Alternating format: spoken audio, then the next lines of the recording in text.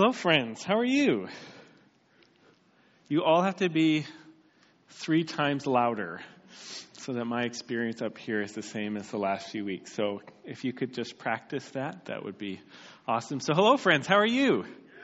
Good. I'm assuming that if you clawed and bit your way into the service this morning and let the air out of people's tires so that they couldn't come, so that you could get that last minute in, that you want to be here and that you're in full participation mode. So that's just an assumption. I do want to just say thanks for all the people who texted Friday afternoon to let me know that some announcements were coming and that you were praying for us. That is how I find out these things, so it's very gracious for me to know that there's prayer happening before we even have to think about it. And I do also just want to ask for your gracious prayers and patience, because it does take a while to respond to everything and figure out exactly what's going on. And so we're going to do our best to make this the best experience for the church that we can with what we can do. But it's going to take communication and thinking and praying through stuff. So thanks for bearing with us.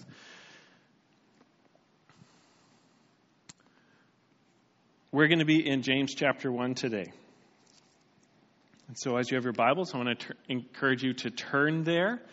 At home, I want to say an extra hello. You're definitely on our hearts as we pray and think through how to do this stuff. You're not second-class citizens. You are really important to us as we do this. And so I hope you're blessed. And if you want to have your Bible in front of you, you can do that. And if you're watching this after the fact, then we hope you're blessed in the moment while you're watching this as well. But we're going to be in the book of James.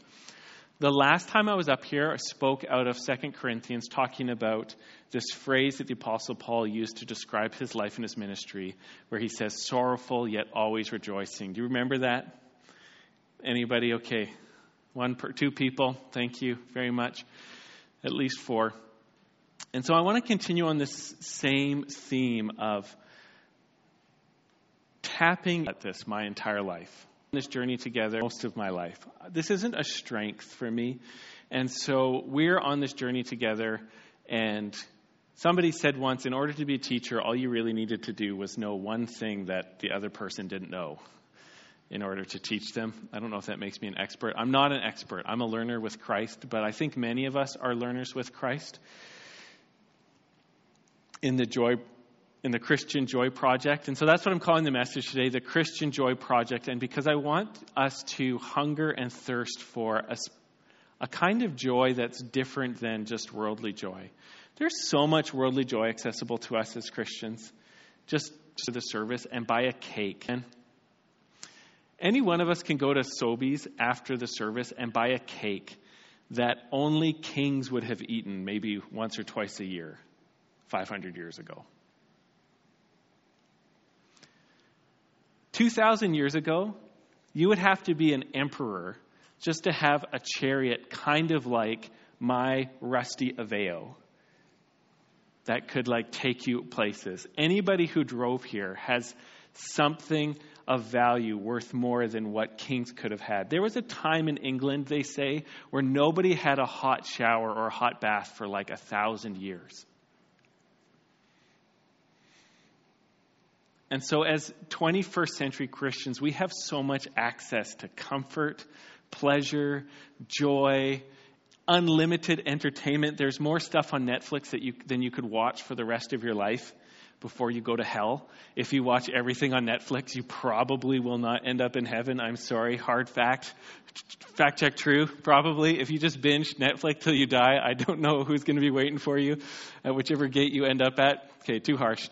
Sorry. But maybe, some of the stuff on there. I'm trying to pull something different here. And so we're going to spend some time with James, the Apostle James. I don't know if he's an apostle, but he is definitely a scripture writer. And I was joking with someone this week that if you got a time machine and you were sent back to the first century and you got to go and be with a scripture writer, you might get really excited to be like, I'm going to spend time with Paul. That guy was amazing. Everywhere I went, he's doing miracles and he's sneaking into cities and sneaking out of cities. Or maybe it'd be awesome to be with Peter, who walked with Jesus and was on the Mount of Transfiguration and saw him after he was raised from the dead. Maybe it'd be awesome to be with John, who's like the apostle of love, so he'd be super loving and maybe he'd love me and there'd be lots of love. But the last person anybody would want to end up with would be James. He's just so hard. You're like, man, I'm going to get my shin so kicked in, I'm going to be bow-legged by the time he's done with me. But we're going to spend time with James, and we're going to study a scripture together. Here's part of that scripture. Count it all joy, my brothers, ... that's 4 dots, that you may be perfect and complete, lacking in nothing. Does this verse sound awesome? Anybody excited yet? Count it all joy, my brothers, that you might be perfect and complete, lacking nothing. This is a great verse. Who wouldn't want to be perfect and complete? Anybody? Anybody want to be perfect? Strong and smart, above the pains of life, invulnerable.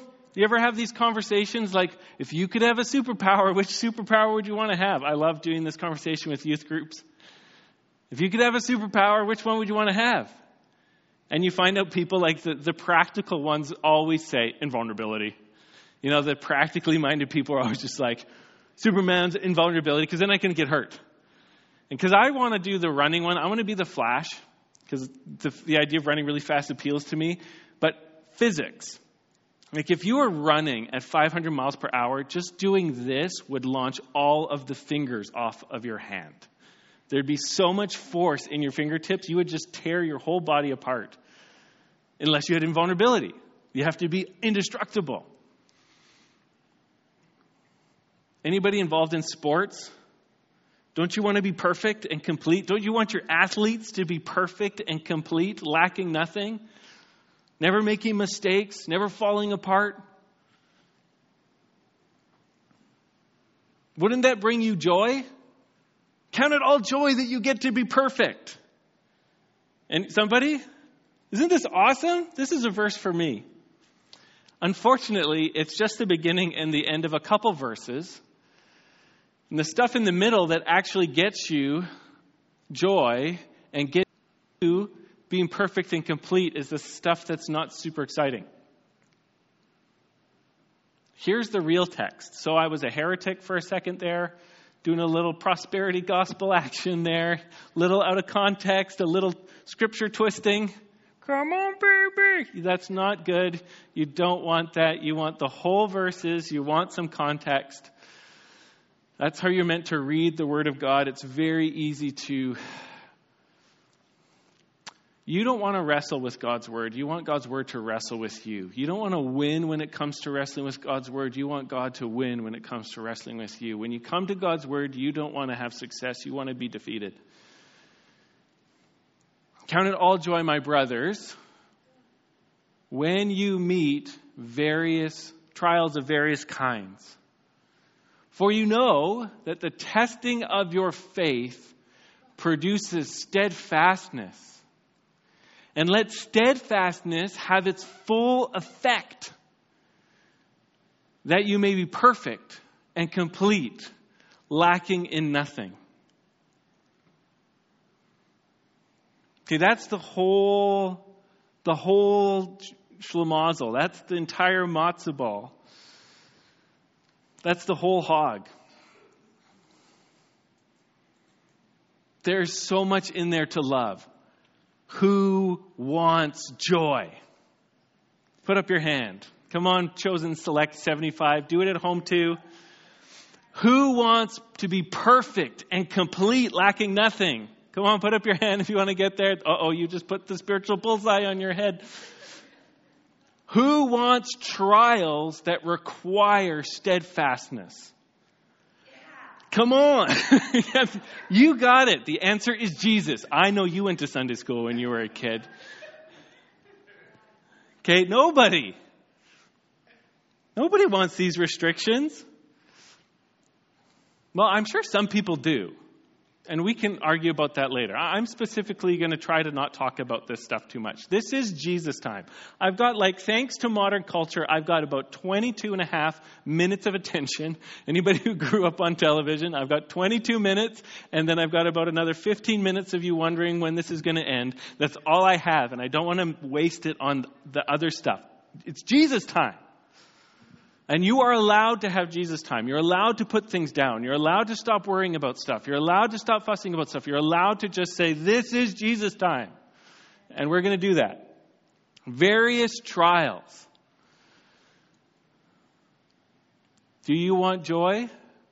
Yes. Hello, various trials. Do you want to be perfect in God's sight? Not like flawless, but complete, mature, whole, able to face the callings you're called to face, able to do the jobs you're called to do, able to be looking like Jesus. You need steadfastness. Now, this is the thing that I know about myself. Maybe you're completely different. I don't like trials. And we can joke about not loving James, but the fact is that James, the whole New Testament sings in unity about the necessity of going through hard times as a Christian and the goodness of it as well. So let me point out some scriptures from some other places in the Bible. Okay, actually, before I do that, I'm going to have an illustration, and I need my kids, okay? Yeah, you guys come here. Leave your masks on. Come on, children. They were supposed to get me some stuff to do the visual aid challenge, but they forgot. So, Ellie, can you stand there? Josh, can you stand there? Timmy, you can wander. Gloria, can you come stand here? Micah, can you come stand here? Timmy's going to stand here or wherever he wants to. This is heaven for Timmy. I'm going to go on this stage and Mommy can't stop me. Come on, dude. Why don't you stand with somebody? Now, let's just imagine that the world is inverted than the way it really is, and these children are trials. Which they aren't. They are huge blessings. But as a father of 5, is it possible to get away from this? Right? If I go here, I'm like, I just don't want to be around the kids, and I'm just like, here's Josh. He's hungry. Again. Because he's in that mode where he's always growing. Okay, so I don't want to deal with this, so I'll just turn around and, here's Micah. He's climbed up something again. And we're wondering if we can get him down. Or he's kicked the ball into me again. Or whatever. And I'm like, what a trial. So I'm going to turn away from Micah and I'll turn to Ellie. Ellie's just got her learner's permit and she wants to go practice near-death experiences again. I can't. I'm just going to turn away from this. And I'll be like, here's Gloria. And she's cleaned up something again and made me feel like an incompetent parent because she keeps her room cleaner than everything else I own is clean. Trial. And here's Timmy. And he wants to play soccer again. Right? Yes, exactly. Trials. And everywhere I turn, there's trials. The only way forward is to just love the kids because I'm surrounded. Amen? And the only way forward is to love the fact that the Bible tells us that we have to do hard things because every single page has to do with that. And the only way to do the Christian life is to love the trials that God is sending our way because they're meant to be a blessing to us. Amen? Good job, kids.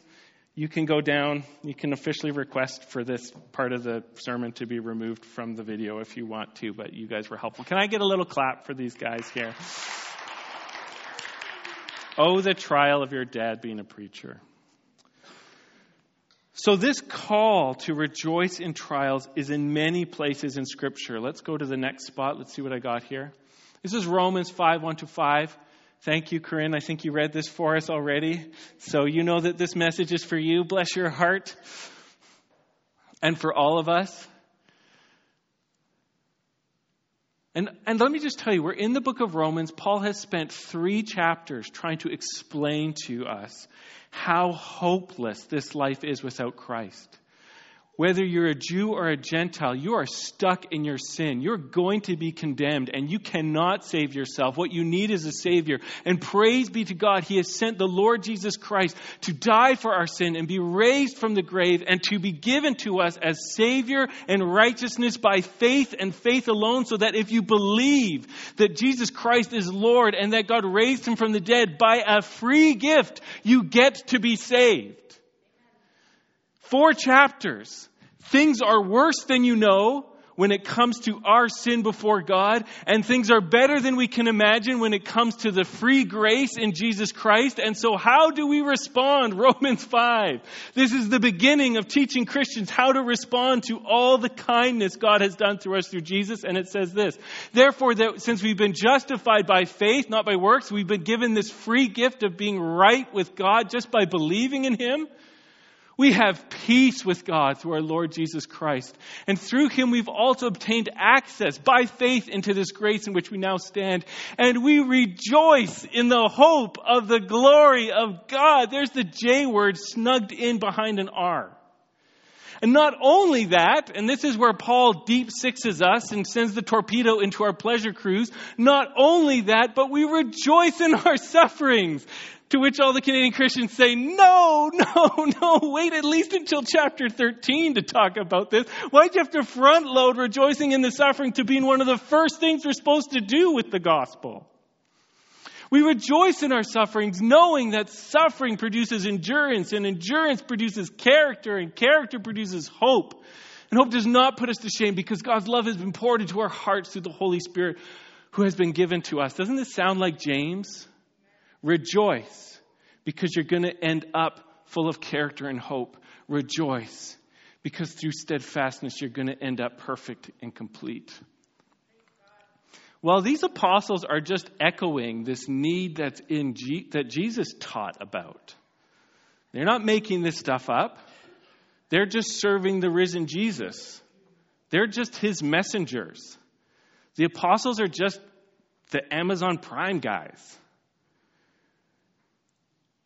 delivering the word of the completely authoritative Jesus Christ, the Son of God, the true prophet who speaks God's word and delivers it to the world. And when Jesus was talking about the need to endure suffering and the need to go through hard things, He talked like this. You might remember the parable of the different kinds of soils that a sower went out to sow, and he cast the seed, which was the word of God, on all different kinds of soil. And most of the seed didn't grow up all the way, but some of it did. And his friends were looking for an interpretation of this. This is from Luke chapter 8, starting verse 9. And Jesus said, when His disciples asked Him what this parable meant, He said, to you it's been given to know the secrets of the kingdom of God, but for others they are in parables, so that seeing they may not see and hearing they may not understand. Now the parable is this. The seed is the word of God, which you're hearing this morning. The ones along the path are those who have heard, and then the devil comes and takes away the word from their hearts, so that they may not believe and be saved. And the ones on the rocks are those who, when they have heard the word, receive it with joy. It's not Christian joy. But these have no root. And they believe for a while, but in a time of testing, they fall away.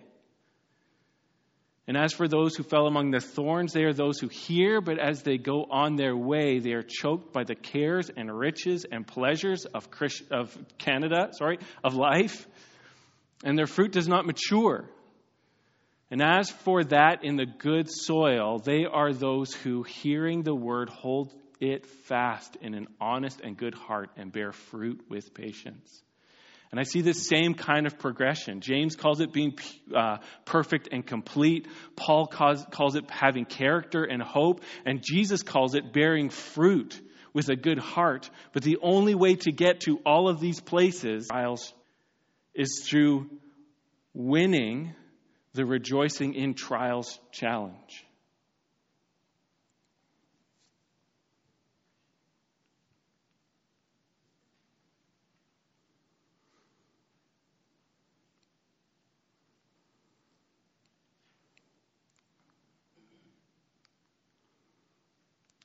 So, true fact. This isn't a pet theology. This is like core Christianity. This is pick up your cross and follow me. This is how we get through our life, and this is how we get to the end of our life, and this is how we get a reward for our life. This is why when Paul starts talking about how to respond to the gospel, he starts by talking about rejoicing in our suffering. This is why when James starts his letter to his friends, he starts off with, you're going to have to figure out how to rejoice in your trials, because the rest of my letter cannot do you any good unless you figure this part out first.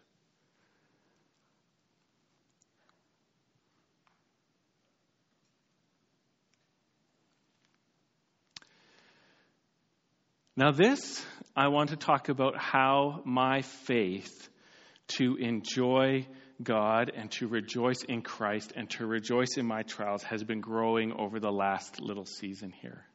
Because naturally, nobody likes trials. That's why we call them trials. And nobody likes suffering. That's why we call it suffering. Nobody likes being sick. Because that's why we call it sick. It means your body's not working. That's why we call it this. If COVID gave you superpowers, amen, we wouldn't be worried about it.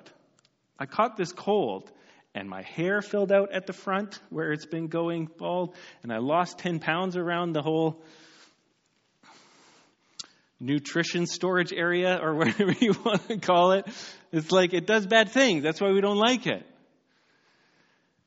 And so naturally, we will never accept the hardships that God sends to us for our good unless we can learn to think about it the way God wants us to think about it. And that's why the next thing James says right after saying this call to rejoice in our sufferings, he says this, if any of you lacks wisdom, let him ask God, who gives generously to all without reproach, and it will be given to him. And I hear that, and my faith rises to this. I hate trials, but God can change my mind. Amen? I don't like this suffering, but the Word of God says that He can change my mind. Amen? I don't like what's happening, but that's not the end of the story, because James tells me I can ask God to change my mind, and He will do it. He has sovereign power to get into my brain and rewire things so that my mind and my heart and my soul are in step with what He's doing. God knows how to bridge the gap between here's a trial to I'm rejoicing in this trial because I'm being perfected through this trial. He knows what you need to hear. He knows what I need to hear. He knows how our souls work. He knows your past. He knows your present. He knows your future. He knows how to fix things inside the cranium and behind the rib cage so that James 1, 2 through 4 sounds like a great deal. Because you've been transformed from the inside out with the wisdom of God. Amen? And I want to tell you this morning, we need to have huge faith for what God can do inside of us. Because the reality is that if you're a Christian, God has already miraculously transformed you in a way to believe. I'm going to do it. I'm going to Romans 8. You can't stop me. You want to stop me. You don't want to stop me.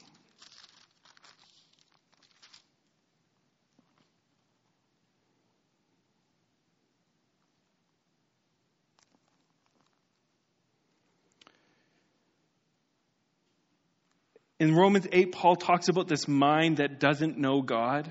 He calls it the mind set on the flesh. In Romans 8:7, he says, the mind set on the flesh is hostile to God, for it does not submit to God's law. Indeed, it cannot. Those who are of the flesh cannot please God. You, however, are not in the flesh, but in the Spirit, if in fact the Spirit of God dwells in you. And if anyone does not have the Spirit of Christ, he does not belong to him. But if Christ is in you, although the body is dead because of sin, the Spirit is life because of righteousness. And if the Spirit of him who raised Jesus from the dead dwells in you, he who raised Christ from the dead will also give life to your mortal bodies through the Spirit who dwells in you. And this is the point I want to make from this, and I could go to many other places. before you believed in Jesus, you were not like a neutral character. You were not just kind of going through the world, a good guy or a good gal. The Bible says your soul was actually hostile to God. You couldn't please him if you tried because you didn't want to. But if you believe in Jesus, you have been born again by the Spirit. You've been remade and recreated by the Spirit. You've been caused to be able to see Jesus in a way you couldn't see him before, and know God in a way you couldn't know him before, and think thoughts that please God the way you couldn't do it before. You've already been radically changed. You already are the miracle. If you believe in Jesus, you already are the biggest miracle that's going to happen to you. Calling Lazarus out of a tomb is not hard compared to giving someone a new spiritual birth so that they go from the flesh and hating God to Jesus is the greatest thing ever. That's the hard part. And has it already happened to you? Okay, let's put things in perspective. God helping you love your trials is easy compared to the big work of God making you love Jesus. So we should have great faith, no matter what we're facing.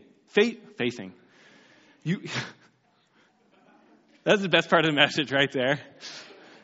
No matter what I'm facing, I can have faith. Somebody's going to go to work this week, and you're going to start thinking about that right when you need to. So this is my great hope. I don't actually need to love trials when they show up. I just need to know that God can make me love trials if I ask. Amen? And then you can stop being stressed out about the future. No matter what happens, God has the power to change our minds to be okay with what's going on. And to love Jesus in what's going on. And to help us to worship him in what's going on. We don't have to worry about the future here because we've got this promise that no matter what happens, if I go, I don't understand what's going on, God said, I will give you the understanding you need to in order to enjoy what I'm doing. You just have to ask with faith. Amen? Okay, I've lost my notes here, I think. So let's talk about this wisdom. Let's talk about some of the wisdom that God is going to work in us as we say, I want Christian joy. I want that kind of joy where I can rejoice in my trial. I want that kind of joy that rejoices in its sufferings. I want that kind of joy that eats suffering for breakfast. I want that kind of joy that is grateful when bad news is coming down the pipeline because I know that it involves good news coming down the pipeline. I want that kind of joy. Do you want that kind of joy? Anybody want that kind of joy? Anybody need to get it sold? Because you're the 75 who are here. Okay, you said yes when you walked through the door. Number one wisdom that I think is God's working in me, I don't know if he's talking to you about it, is learning to value godliness. Okay, if you look at this scripture here, I'll find it. Expect you to look like Jesus. This is God's plan for you. First Thessalonians. This is God's will for your life, your sanctification. This is what God wants to do in your life. He wants to make you holier. He wants to make you godlier. He wants to make you look just like his son Jesus. And this is what I think is going on in the mind of God. When God the Father looks at everything, his favorite thing ever is Jesus. Amen? He looks at his son and he says, compared to everything I've ever made, that's nothing compared to Jesus. I love Jesus. Do you want to know what God the Father is like? He loves Jesus. In fact, theologians will tell you his love for Jesus is so huge and pure and perfect and expansive that it grew, if you can even put it that, into another God that's not the way you're supposed to describe it, named God the Holy Spirit. And I totally butchered and hereticized that. We're going to have to delete that one. But God loves his son. And so when he thinks about how to love his children, the best thing he can think to do for them is to give them his son and make them like his son. I don't think God the Father can think of anything better to do in your life than to give you Jesus and make you like Jesus. That's his highest priority.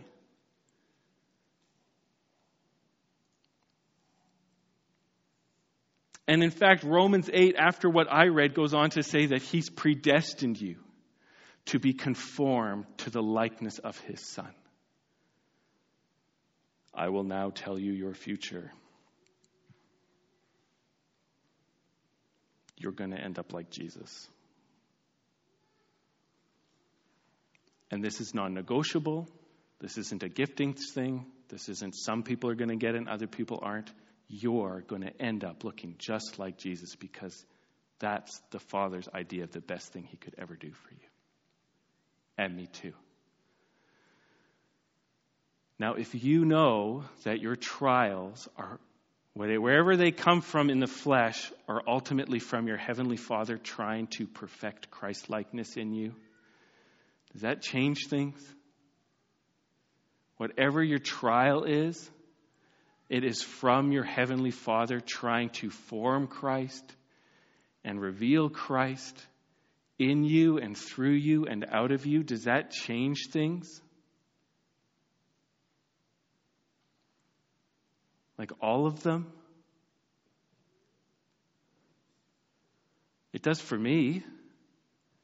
But if I go into a trial just thinking my highest value is just feeling comfortable today and like I've had a good day, then of course trials feel like not the plan.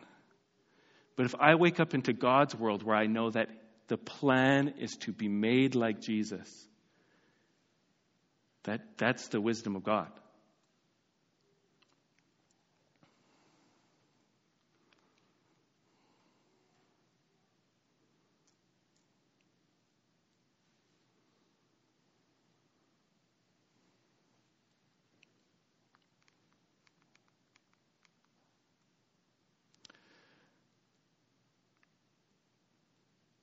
I think that trials do us so much good, and part of the wisdom we get from it is that we learn to love what's most lovable from God.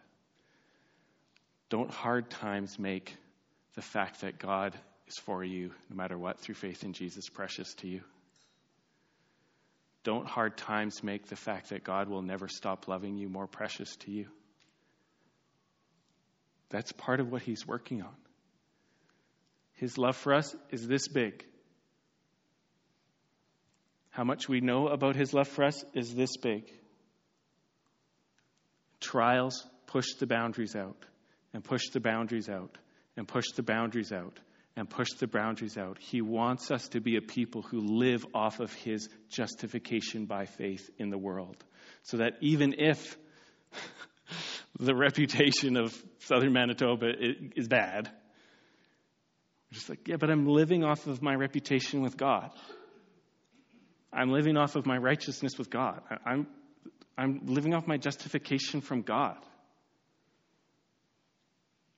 I'm living off my love from God. And we try to live off of this stuff. Hard times do this. They make the love of God precious to us. Hard times help us to not like the world. Amen? Anyone disillusioned with the world? Good. It's not our friend. It's not our friend. It's not our friend. The unbelieving world isn't our friend. It doesn't love us, doesn't like us. Doesn't want what's good for us. We're called to love it. We're called to serve it. We're called to reach out to it. But the world's going to fail us. And finally, I think that hard times and trouble increases our joy because it teaches us that it's okay to be strong in the midst of weakness.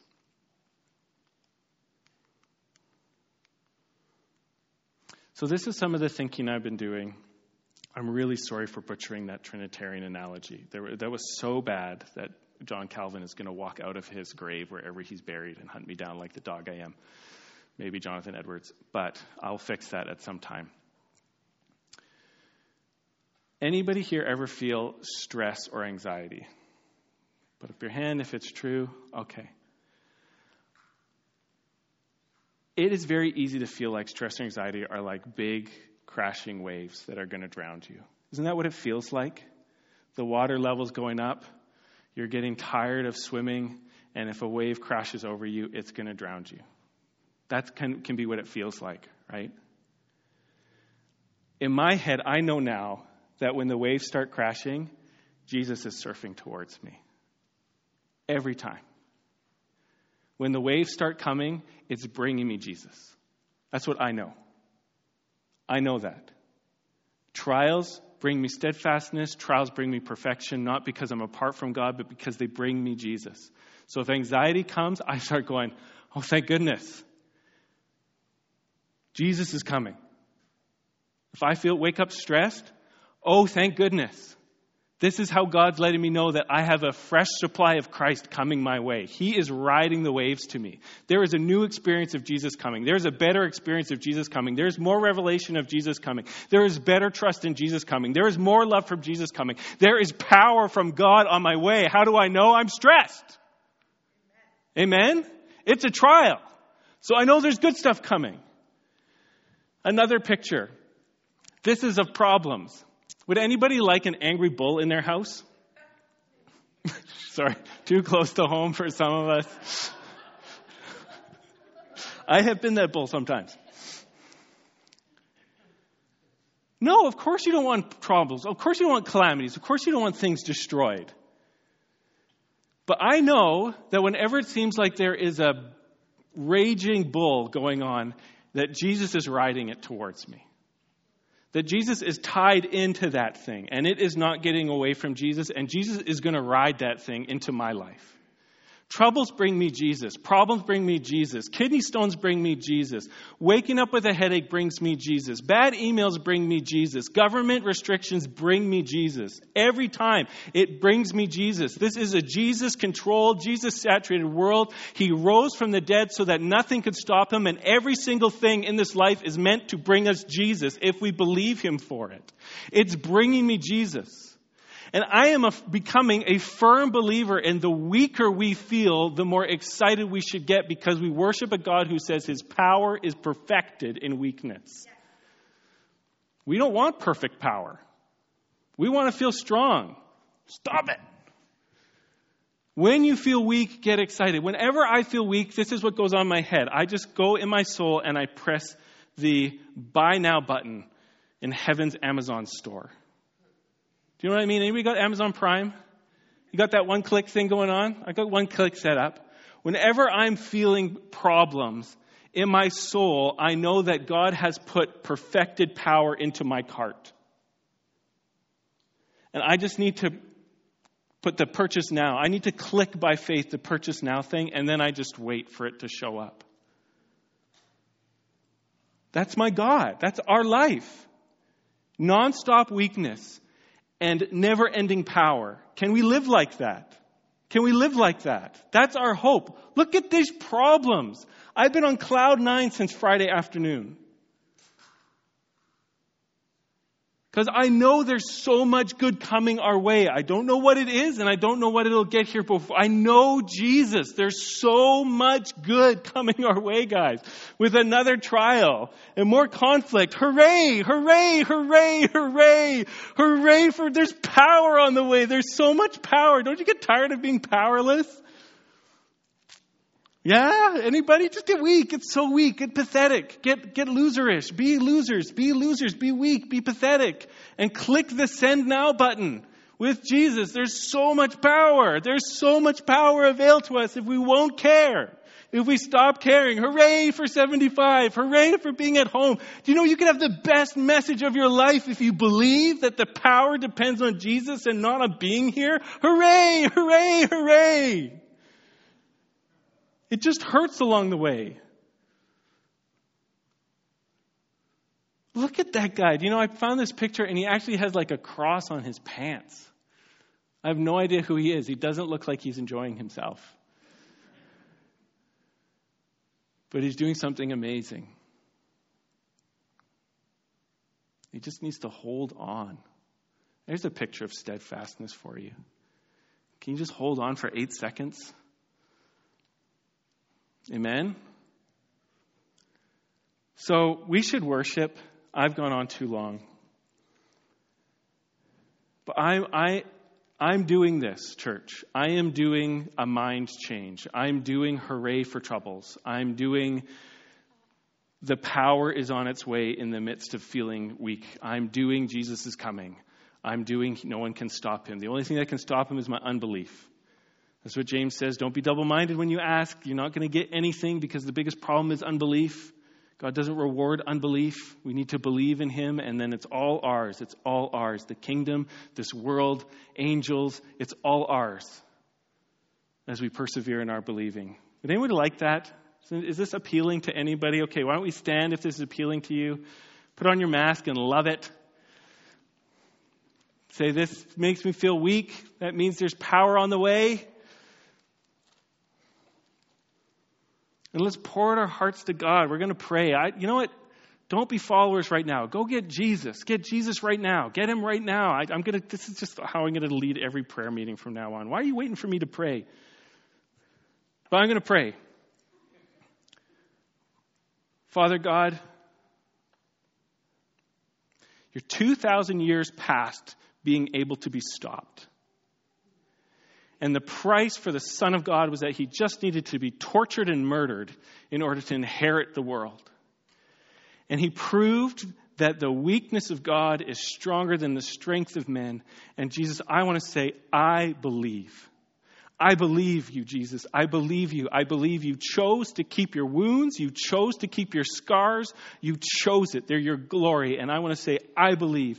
Thank you for my anxiety. Thank you for my fears. Thank you for my weakness. Thank you for my confusions. Thank you when I don't understand. Send me the power. Send us the power. Send us the power. I don't get it. Send us the power. I'm not in control. Send us the power. Send it, Lord Jesus. Lord, heal people right now. Heal people. Heal people. Heal people.